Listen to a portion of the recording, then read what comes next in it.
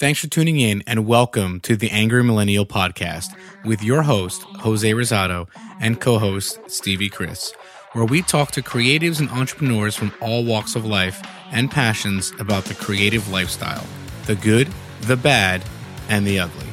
Be sure to check out our site, theangrymillennialshow.com, and sign up for our newsletter to be eligible for prizes and giveaways, as well as stay up to date with new shows and upcoming guests. Hope you enjoy the show. Hey guys, who doesn't love really well-designed photography clothing? Check out clickgearclothing.com, a lifestyle for urban photographers. All Angry Millennial listeners can use coupon code ANGRYPHOTO to receive 20% off any order. And the first 3 people who sign up for our newsletter after the show will get a free $25 gift card. Now, guys, be sure to also check them out on Instagram at clickgearclothing.ltd.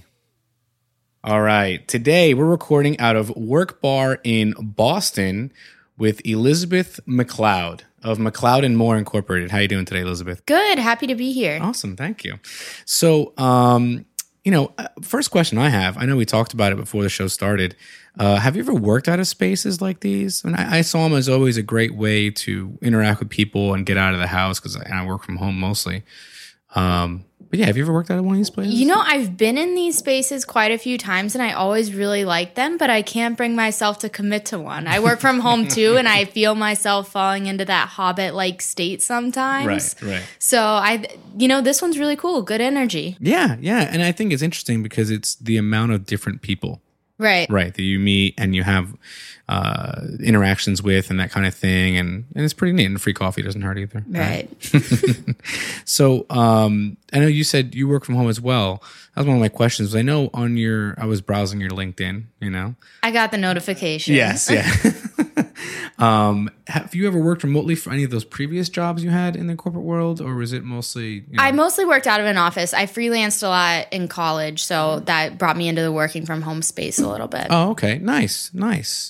All right. Yeah, because I tell people all the time, like, there's so many benefits. Yes. Especially in a Boston winter. Yes, exactly. And people, even for just companies, because you figure people can have the healthier work-life balance and be home and do things if they have kids, do things with their kids, pick them up. I mean, I love that, I can drop off my kids at school in the morning and pick them up in the afternoon. Right. I think I get so much more done too. Yes. Just because you're not forced to sit at this one desk all day. Or conversely, if you're like me, I was staying outside of the city and it said originally 20 minutes. It took me an hour to get in today. Ooh. And I came in late. Like I came in I thought like after rush hour. Yeah, and it still took me Boston rush hour is 6 in the morning to noon. Yeah, I've heard. Yeah. So it was I tell people all the time, if you're sitting there, that's sometimes 2 hours a day. Right. You could be working. You know what I mean? Right. Like if you just had to get up and walk to your kitchen table. Mm-hmm, you know what I mean? You're going to get a lot more done than if you're just sitting there on a train or driving and you can't even be on your computer or anything like that. So, yeah, I think it's trending that way. I think so too, especially with the opportunities with Google Hangouts these days and how many people have, in the advertising business, you have clients all over the place. Right. It doesn't matter where you are. Right. Yeah, exactly. And you make a good point. I mean, it's because you talk with people from everywhere and, I like my old job, we had an office in LA, Chicago, and then I worked out of the New York. Well, I worked out of the New York office, but remotely from Philadelphia at the time. And people sometimes were like, "Oh, you're not in the office." I'm like, "No, I'm talking on my You couch." can't tell the difference. Yeah. Still getting tons of things done, and we're on Skype and Slack and everything like that, and email and phone calls. So it was never really like you were missing a beat. Right. It was just the interaction. The stuff like that. So that was something that, like anything else, everything has its pros and cons. And, that sometimes I used to miss that, and you sit there and go, if I don't run errands, I could be at home for 4 days straight and never leave. Right. I have not seen the sun. That's a scary, scary thought. So it turns out we have a lot in common. We're both cum laude graduates from good schools. We're both millennials. We both worked as project managers. And honestly, we're both not 100% in sync with corporate America. I think that's our biggest commonality. I mean, and this is one thing I always think of, why do you think so many of us have a similar story? I mean, we can't all just be the same, like have the same life philosophy. I mean, as a whole generation. But I mean, why is that, you think? Right. So I was thinking about this on the way here. And one thing I thought about was our generation was kind of the first where the world was working for us. Our teachers wanted to make us successful. Our coaches wanted to make us successful. There wasn't a ton of tough love, at least in, my life and a lot of my friends. And then you enter the working world and it's not about you being successful anymore. It's about making your boss successful. Right. So I think, that special snowflake mentality is kind of well-deserved. Right. I think there's a lot of that in our generation, but there's also a lot to be gained from that special snowflake attitude, I think. Yeah, of course. I mean, you want to sit there and say you need to have some confidence. Right. Right. And you need to, feel like you are, in a way, unique. We're not just all pieces of cardboard paper, right? I mean, so... but at the same time, it definitely is one of the biggest pitfalls of people our age is that they fall into this whiny stigma, right? And I know when you wrote this article and how I came across you, one of the biggest things, we'll get into that in a second, was fighting that. Listen, I'm not whining. I'm merely stating facts. And it was one of those things where you say, I'm not one, because a lot of times you got the baby boomers of our our parents or other people, other generations, where they say, hey, just do the work. Right. Just shut up. It's a job. Just do it. And you're sitting there going, that's fine. I will do it. I will do all the things that nobody wants to do. I will gladly do them. I just want X. I just want this. And it's not a big ask. Right. I just want it to matter. Right. A little. Right. Sometimes even. Yeah. You know what I mean? And yeah, so going on to that, I know recently you'd written an article that got quite a bit of traffic. More than I ever expected. My goal for that article was 3,000 views. I think you've surpassed that. I mean, 1.2 million. Yeah, I'd say so. About 4 times. That's yeah, not bad. Yeah. And it was entitled, Why Millennials Keep Dumping You, an open letter to management. And why don't you explain your stance on it a little bit more? What was the process before and during writing that article? Right. So I had written blog articles frequently. I wrote them for internships. I wrote them all throughout college, but I was always writing them for another company or for somebody else. And I kind of took this time to write something that I really cared about. And that was the first time I really focused on what I had to say instead of what the brand needed to say. Mm-hmm. And I feel like that's where it really took off. And I'm so passionate about workplace culture and bringing that sense of purpose to other people that I think it really came through in the article, and people more than millennials resonated with it. And that's why it got shared so much. No, it definitely, I mean, I came across it through your mother, Lisa. Yeah. And it was funny because immediately when I read it, I knew exactly why it was so polarizing. I mean, because it's literally people who are saying, yes, or people who are saying, you're all stupid, get back to work. There are two clear sides on that article. Yes. And it was just so passionate. So many. It was like YouTube comments I was reading. Like, God help me if I write about religion or politics. Yeah, exactly. If this kind of rage can be ignited from workplace culture. Jeez. Yeah, it's I mean, so that was one thing I thought about was, so I know you had said, but you had been like a content creator for other companies, right? So, was it purely your experience in the corporate world drove you to write that? Or was it kind of like, well, I got to write more and I want to write for myself, and this is something that kind of just came up out of it? I think a combination of both. I was definitely wanting to write more. It's something I love to do, something I don't do enough. Right.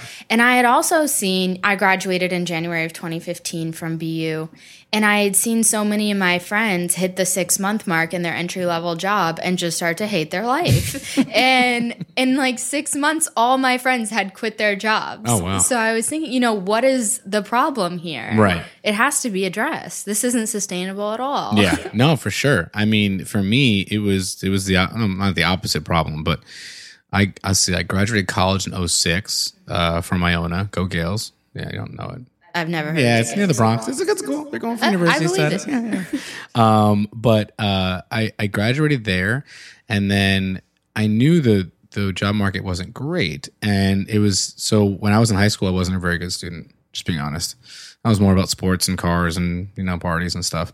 But when I went to college, I started doing well. And when I graduated with honors, I thought, oh, wow, maybe I could keep going and that kind of thing.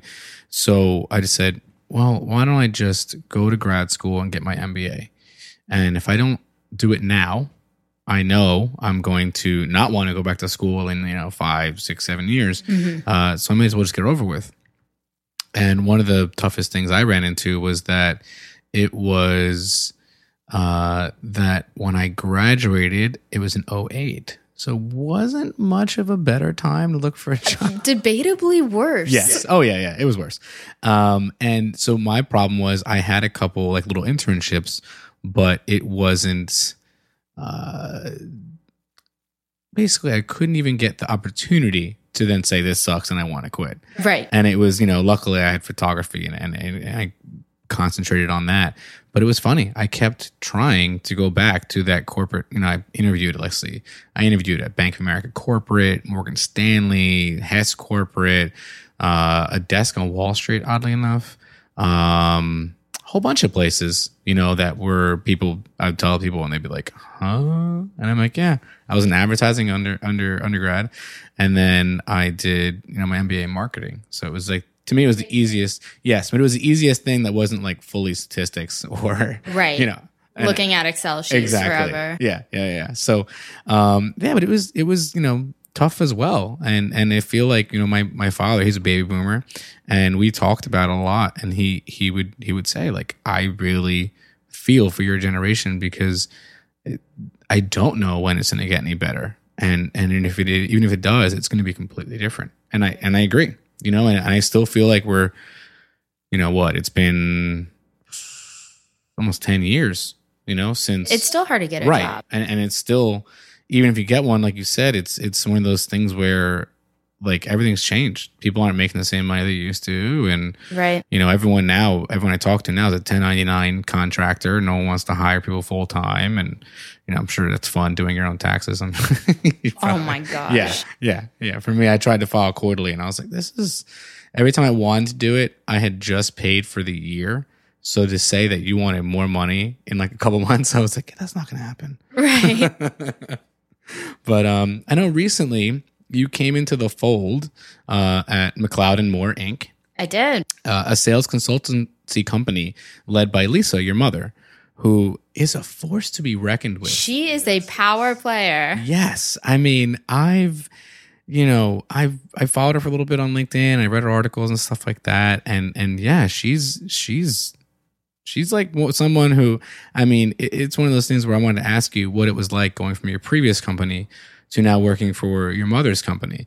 At my old job, I worked with my brother, mm-hmm. so I kind of know some of the difficulties that can come about with working, with something like that. But it seems like, when I follow Lisa for some time, I can imagine she's someone that effortlessly can make you feel like a superhero. I think that's pretty true. So did you find any kind of certain like quirks or things about it when you were coming from previous companies? Right. So I had worked for McLeod and More since I was 10 years old. So I kind of saw this company grow really quickly, beneath my feet. I think I was the only 10-year-old making sales calls to Barnes & Noble. That's awesome. But now that I'm here full time and I'm not just freelancing or contracting for any of our clients, it's definitely different. And Lisa can make you feel like a superhero, but I think both of us are on the same page if we put that energy into our clients. Right.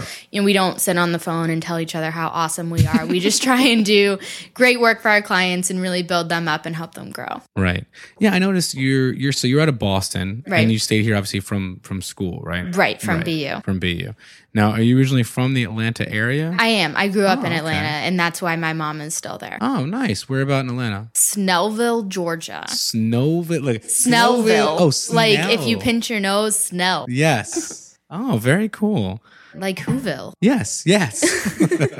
How far of that is that out of Atlanta? About an hour. It's that's a suburb. Not too bad. No. Okay, that's not too bad.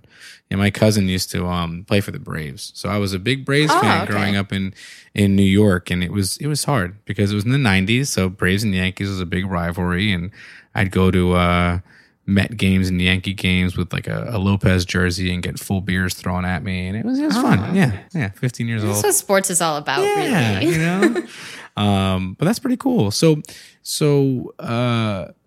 you obviously work from remotely and that sort of thing. I work remotely. We do travel a lot to see a lot of our clients in person, though. Right. So I would say my time is spent about 50% traveling, 50% in Boston. Oh, okay, nice. What's some of the recent places you've been? We were with Google out in San Francisco for a while. Nice. That was awesome. Nice. I got to ride a Google bike. It was definitely one of the coolest experiences ever. So what was that campus like? It was awesome. We went to the San Francisco campus and the Mountain View campus. Wow. To work with two different teams. And both campuses were super cool, really different. The vibes were just awesome. Yeah. One of the offices had a life-size Justin Bieber cutout. You can't hate it. Can you though? Okay, go on. Okay. But that was really great. We also work with Hootsuite up in Toronto. I didn't even know they were Canadian. They are Canadian. Look at that. Cool. Yeah. And we work with G Adventures, another Canadian company. Oh, okay. Nice. So how have you found that? I'll be honest with you. I've been to Canada a few times. I used to work for like a race team, and we've been up there. And both times I went over there, I got detained. Really? Yeah, crossing the border. How? It's Canada. I know, and that's what I thought. And you know what the worst part was? Coming back into the States. The one time it happened, I had the driver, a friend of mine, very Anglo-looking. I was like, I'll have him drive my car. Maybe it won't get pulled over and that kind of thing. And sure enough, we got detained again, and we had to have one of those big X-ray trucks drive by a whole line of cars. What? I've never had that experience. Oh yeah. It's interesting, but I'm sure yours went very much differently. Right. Yeah, Hootsuite is a really cool company. They have offices in San Francisco, Canada, London is another big hub for them. I didn't know they were that big. They're huge. Wow. Oh, and I mean, well, for people who don't know, tell us a bit about about Hootsuite. So Hootsuite is a social media management company. They have a dashboard where companies can manage all their social channels and social relationships in one place. Really awesome software, super cool.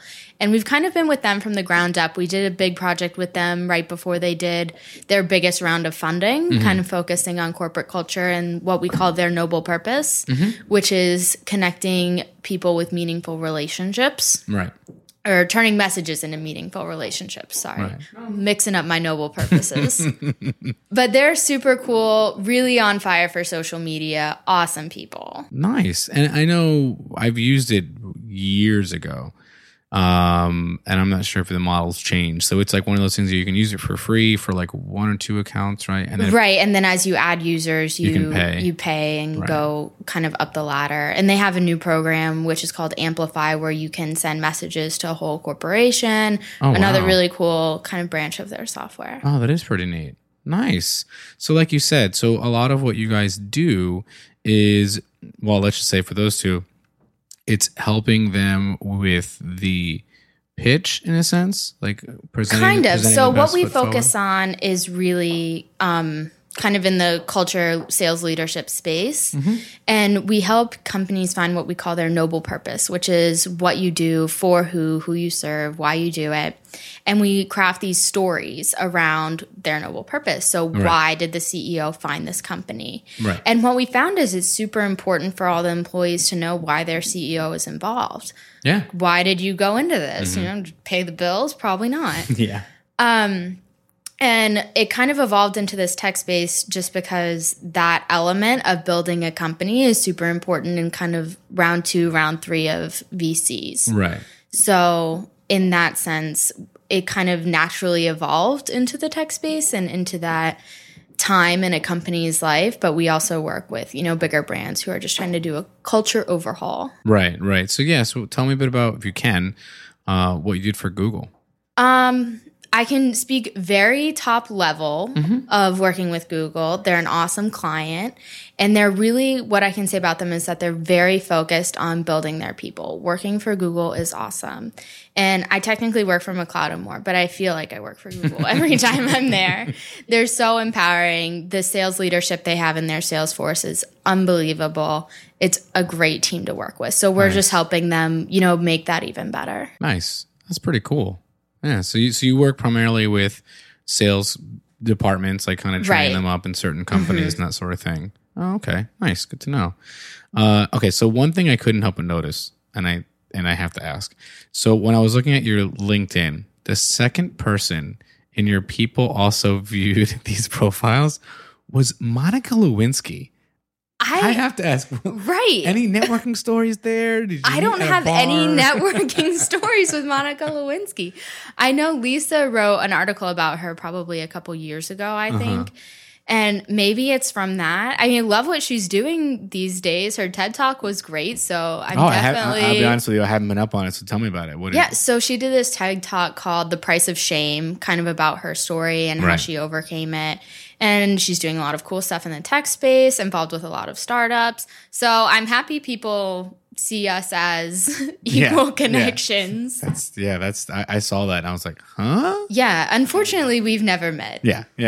And I saw she's out of, I guess, London now, or she's based out of London. I think so. Oh, interesting. She's still in the political scene too, I think, as a consultant. Oh, okay. All right. So it was funny when I was in college, speaking of writing, I wrote my senior thesis on what employers value more, education versus work experience. And, it's funny. So at that point, I was already kind of like on track to go to grad school. And I interviewed a whole bunch of like CEOs and presidents and high level executives at a bunch of different companies. And naturally, experience is what won out. And I was like, oh man, like that was, I'm sitting there going, I'm going straight into school, and but it was funny that gap. What I realized was what I was quote expected to make, or expecting on paper, and my little work experience when I graduated. It was I couldn't find work for years because it was weird. So on paper, I looked like I was very expensive in a sense, right? Right. But then they go, but this guy doesn't have enough work experience to justify, that salary, whatever. And then to other people for an entry level job, they're like, well, you can't give him that because he doesn't expect, X, Y, and Z.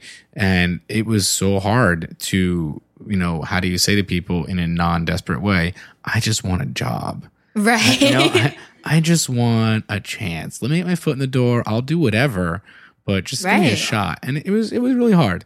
Let's see now. I'm 32 and I think maybe. So you're kind of a grown up. I'm kind of adulting. Yeah, I'm trying, It's funny. You're like, oh, he's old. You're like a real adult. Like, I know. You probably have your own health insurance. I do, and 2 kids. Yeah, it's scary, but it's funny. So when I thought about this and I talked to people about it, because that's all you could do when you're out of work, right? And it was funny. I really felt like modern education was going to have some sort of huge change. Because if you think about it, look at the school you went to. Mm-hmm. Colleges, the model today has been around for some 200-300 years. Right. And it hasn't really changed. The only thing that's gone up is, the price of books and tuition. Everything. Yeah, every single year.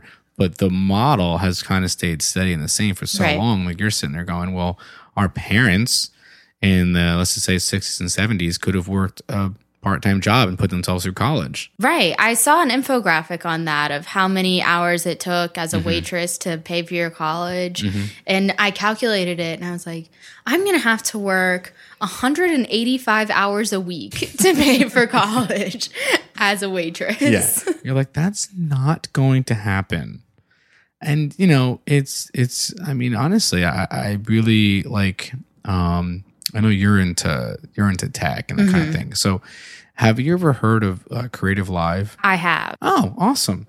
Sweet. So to me, that was something. So the founder of that company, co-founder of that company, Chase Jarvis, is a photographer as well. Mm-hmm.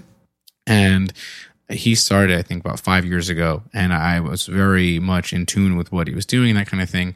And in a couple years ago, I actually got the chance to go out there and meet him and all this stuff. And it was really great.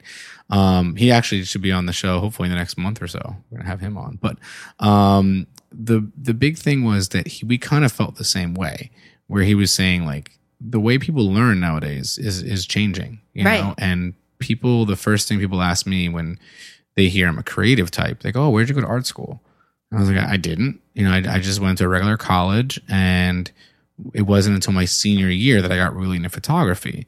And they asked me, oh, well, if you could do it all over again, would you go to art school? Me personally, probably not, but it's everyone's different. You know what I mean? So I tell people, like, when people ask me, what do you think? Young photographers, should I go to art school? Should I not?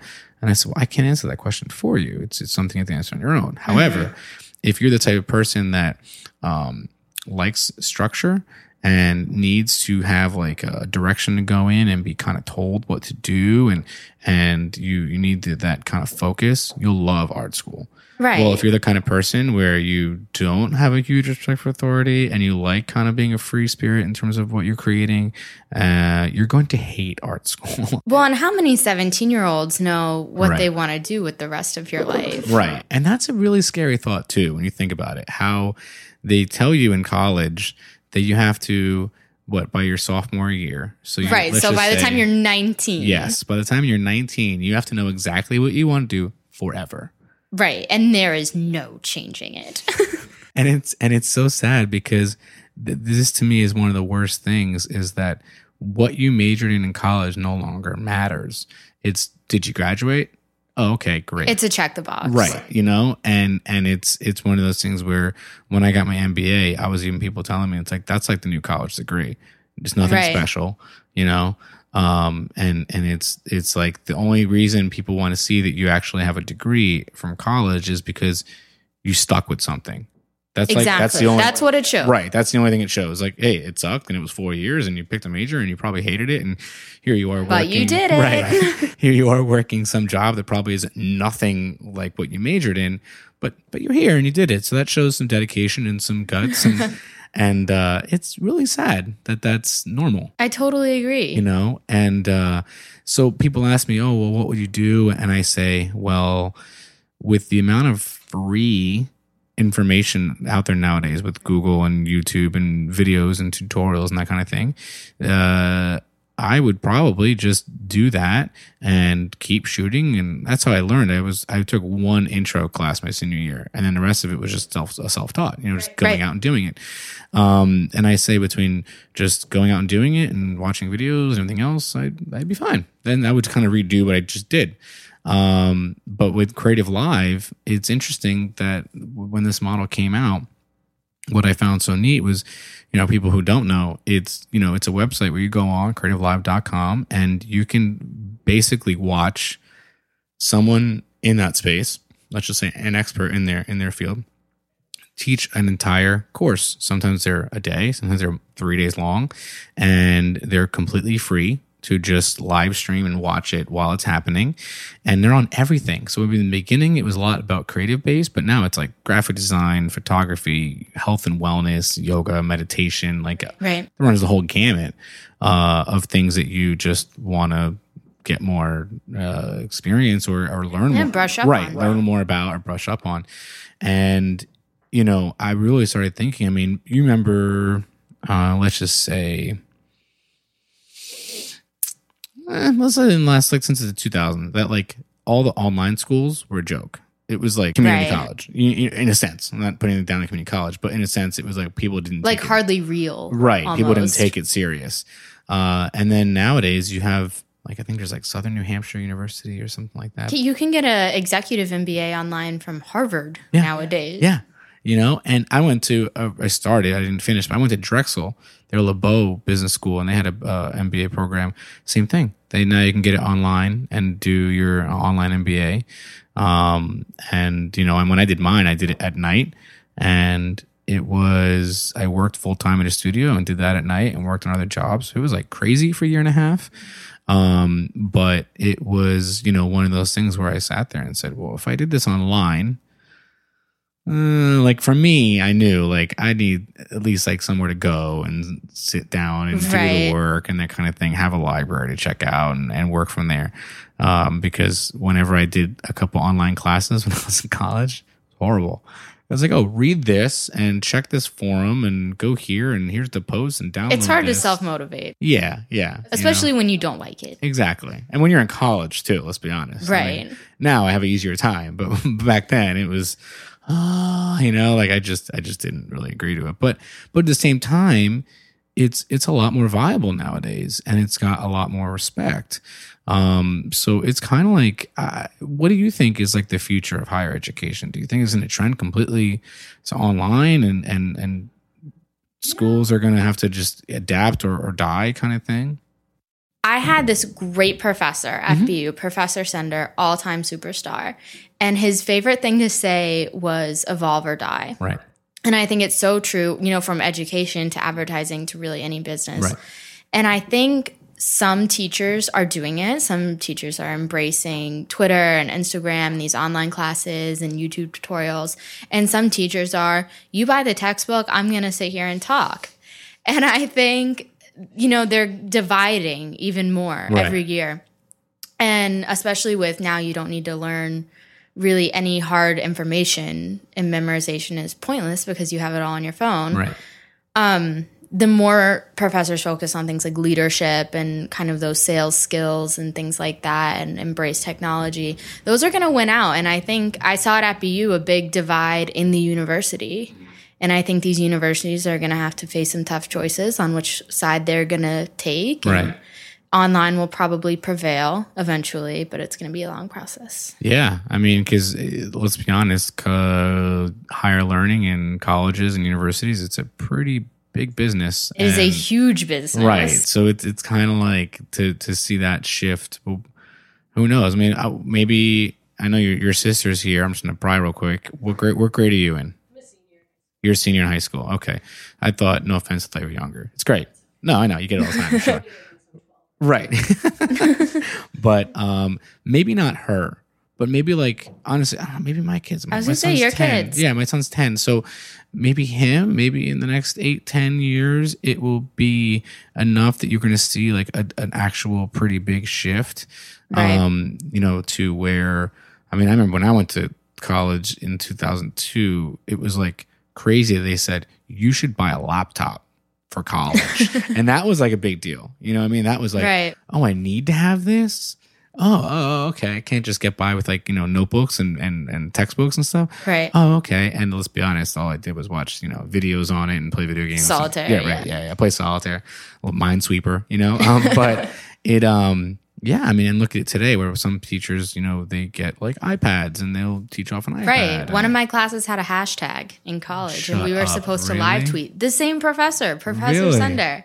And we would live tweet our class with these sound bites. And I remember it so well. And I just think that's so the way the world is going. And then I had other classes where I'm like, this is the biggest waste of a few $1,000s I've ever seen.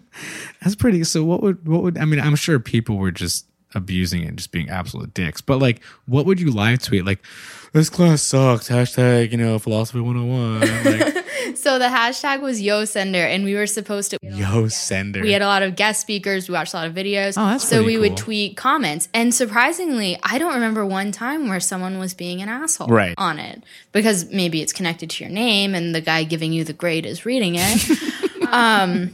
But it was really interesting because you could spark these discussions and he would have the live stream up on the projector and you would read everyone else's comments. Oh, well, that's pretty much why you wouldn't do it. Let's be honest. Right. Yeah, they're putting it no anonymous nature there. On blast. Yeah. That's pretty cool. It was awesome. That's really cool, actually. And that was the one thing I noticed when I was in college. The biggest thing professor-wise that I took away was the adjuncts.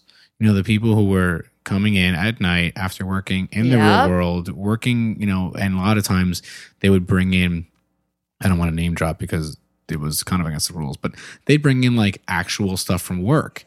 Right. And be like, let's work on this case study. Let's work on this. And it's literally, it's from today. Exactly. Especially in fields like advertising. Right. I'm thinking, you haven't been in this world in 15 years. Right. What are you going to tell me about paid search advertising? Right. Exactly. And it's funny that was when I started, kind of how I got into, let's just say, into this year. When I started teaching earlier this year, that was immediately the first thing I thought of was, okay, I've been a photographer for 10 years and I still shoot, but I haven't been shooting in a while because I was concentrating on my other job.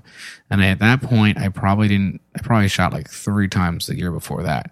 And I was like, I really gotta keep up with it, because I didn't want to feel like you said, that professor who last time he was relevant was like, 2 decades prior. Right. And feel like I was out of touch. So in that sense, I started blogging, more, because I always knew I had to do it. I just, I was lazy, didn't do it.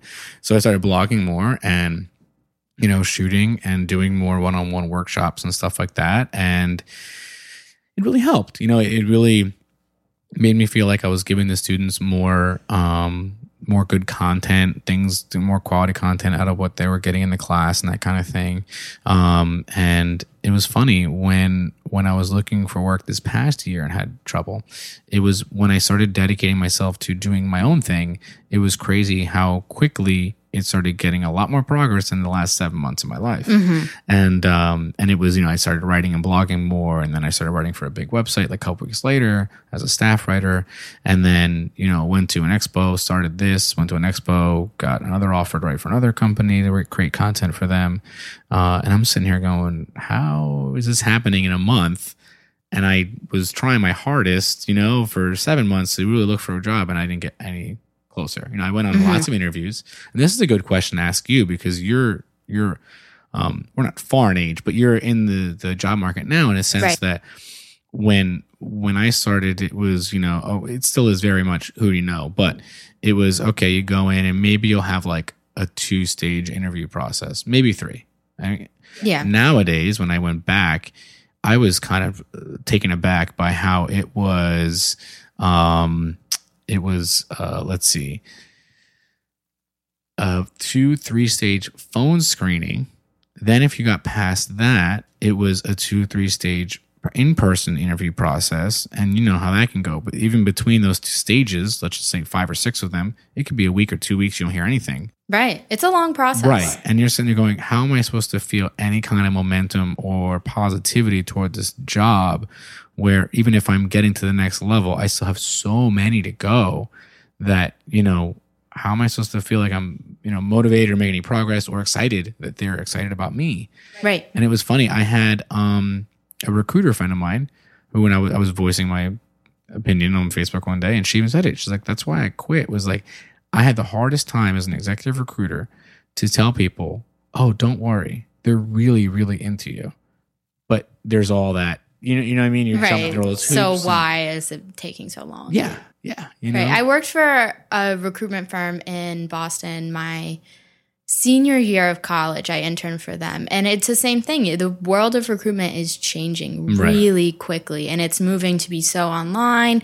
Recruiters are getting bypassed for things like Indeed and LinkedIn. Mm-hmm. It's shifting. Yeah. I mean, that's where I got a lot of people reaching out to me was on LinkedIn. Right. Yeah. And just like recruiters, just like I did one job I got, which was really interesting early this year, was shooting headshots for Verizon Wireless. And Verizon Wireless, people who booked me was actually LinkedIn. And LinkedIn was teaching them about their Sales Navigator platform on LinkedIn. Mm-hmm. And I would, I'd be there for an entire day watching the presentation like 5 or 6 times. So I'm pretty good at it now, but it was interesting to me to see how as a salesperson or recruiter, they would use those tools. Mm-hmm. And I thought, wow, that's really neat. But, and like you said, that's kind of where it's at. You know what I mean? It's evolving. And, the recruiters who are rolling with the punches and going on LinkedIn and adapting to that new way are the ones who are going to make it. Evolve or die, in the words of Professor Sender. Yo Sender. We should hashtag Yo Sender today. I'm sure he would love it. I will definitely hashtag There you go. So I got to ask, who's your biggest brain crush in the tech space today? All right. Yeah. I have an overall crush on Elizabeth Holmes. Do you know who that is? The actress? No. Katie Holmes. Okay, Elizabeth Holmes. Right, Elizabeth Holmes. So she founded a big kind of tech medical combination company. She dropped out of Stanford when she was 19 to do a blood testing research company thing. Mm-hmm. And it eventually grew so big. She's the youngest female billionaire these days. She has blonde hair, and we have the same name. So I naturally have to be in love with her. Right. But she does a lot of really awesome work. She's a global ambassador for entrepreneurship. I really admire her commitment to her foundation, which is Iron Sisters, which is about supporting women in tech. So she's a super cool girl. And actually, so when I went to, I can't believe I'm going to not remember her name, but her name was Megan. I remember that. She was, I want to say, the director or CEO of Google X. Okay. And Megan, I'm gutted. I'll definitely update it in the episode notes. But same thing. She was, wow, like she ran the think tank at Google. Right. You know what I mean? And it was, dude, that's a big deal. The woman you just mentioned, Holmes, how old is she now? I think she's probably in her 30s. Yeah. Maybe close to 40. She's young. And her board is, I think, all men, and she's the youngest one by far. That's awesome. So, she's just really cool. She pursued what she loved, even if it meant dropping out of school. Right. Super smart, obviously. Really onto something with that blood testing.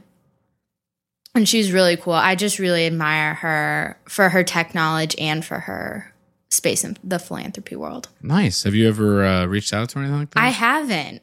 I think I'm kind of scared. Don't meet your heroes. Yeah, okay. Like, what if she's mean? Yeah, I can understand that. Well, believe me, if I've learned anything through doing this in the short time, you never know. And that's true. That was the same thing with like photography jobs. You never know without asking. Right. Maybe I'll tweet her this episode. There you go. Listen to me gush about you on this podcast. Yes. Be like, what was the biggest takeaway? I really like her. Right. and she's my iron sister. She is. There you go. Nice. Do it up. All right. I will expect that. I will. I'm inspired. Yes. Hashtag yo sender and at Elizabeth Holmes. Yeah. Holmes on the Angry Millennial. There you go. All right. Awesome. So I know you're so new, and I know it's early on, but do you have any plans on directions you'd like to see McLeod and Moore go into the future now that you're the VP of Project Management? Right. So our company was growing really quickly. I've been in the company since I was 10 in a lot of different roles. But when I joined, the reason I joined is because we got this big project with Google. And there was a big space for a project manager there. And I naturally filled the void. I worked a lot with Google in my previous position with AdWords. So it's kind of a natural transition in that sense. But also, Lisa is one person, and she only has a limited number of hours. Right. So we got to the point where she's having to decide between projects. And I was like, this is not a great spot to be. Well, it is a great spot to be in, but to the point we should be getting more work. Yeah. So I saw a real opportunity for me to kind of take on a project management role in these long-term consulting projects and making sure we're meeting our deliverables and our clients are meeting our deliverables and kind of propelling these projects forward in a really aggressive way. Right. So I see in the future a lot more project work, which is something I love to do, kind of these larger sales overhaul, marketing overhaul, culture overhaul projects. And we're also working on this thing, you might be interested, next year called an Entrepreneurship Summit, which is going to be a 1-week intensive program for entrepreneurs who might be in the VC funding stage, might be just out of that, to really name their noble purpose, create a company culture, start to be really intentional about it, and grow their firm, from the inside out. Your people are your biggest value. Right. So that's going to be super cool. I'm really excited to be working on that. We're going to have some awesome guest speakers, and I think it's going to be awesome. So That's I really awesome. want to grow that part of us too. Nice. So have you ever heard of like 99U? No. From Behance. So Behance is kind of like, I guess the most loose term, most broad term I could say is it's kind of like LinkedIn for creatives. Oh, I think I have heard of this. Right. So it's like you can post your portfolio on there and people will get work. People search for people on there. They started a division called 99U where they made like really great books you should check out. And they also started doing a kind of like a conference, and they have it out of New York.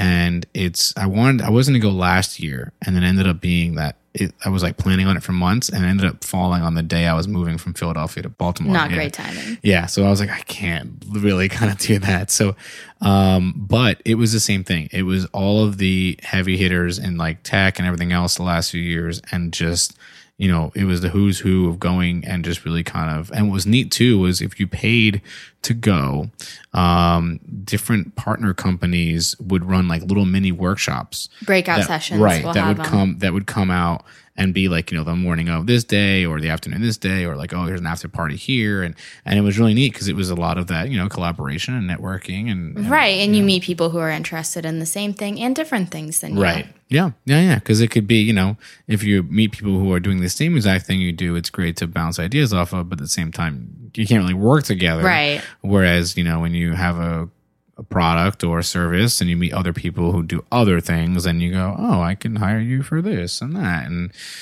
get stuff done. Yeah, exactly. That's pretty neat. So, there's a big transition lately, and we kind of talked about this a bit, was, where did you go to school is now what have you made?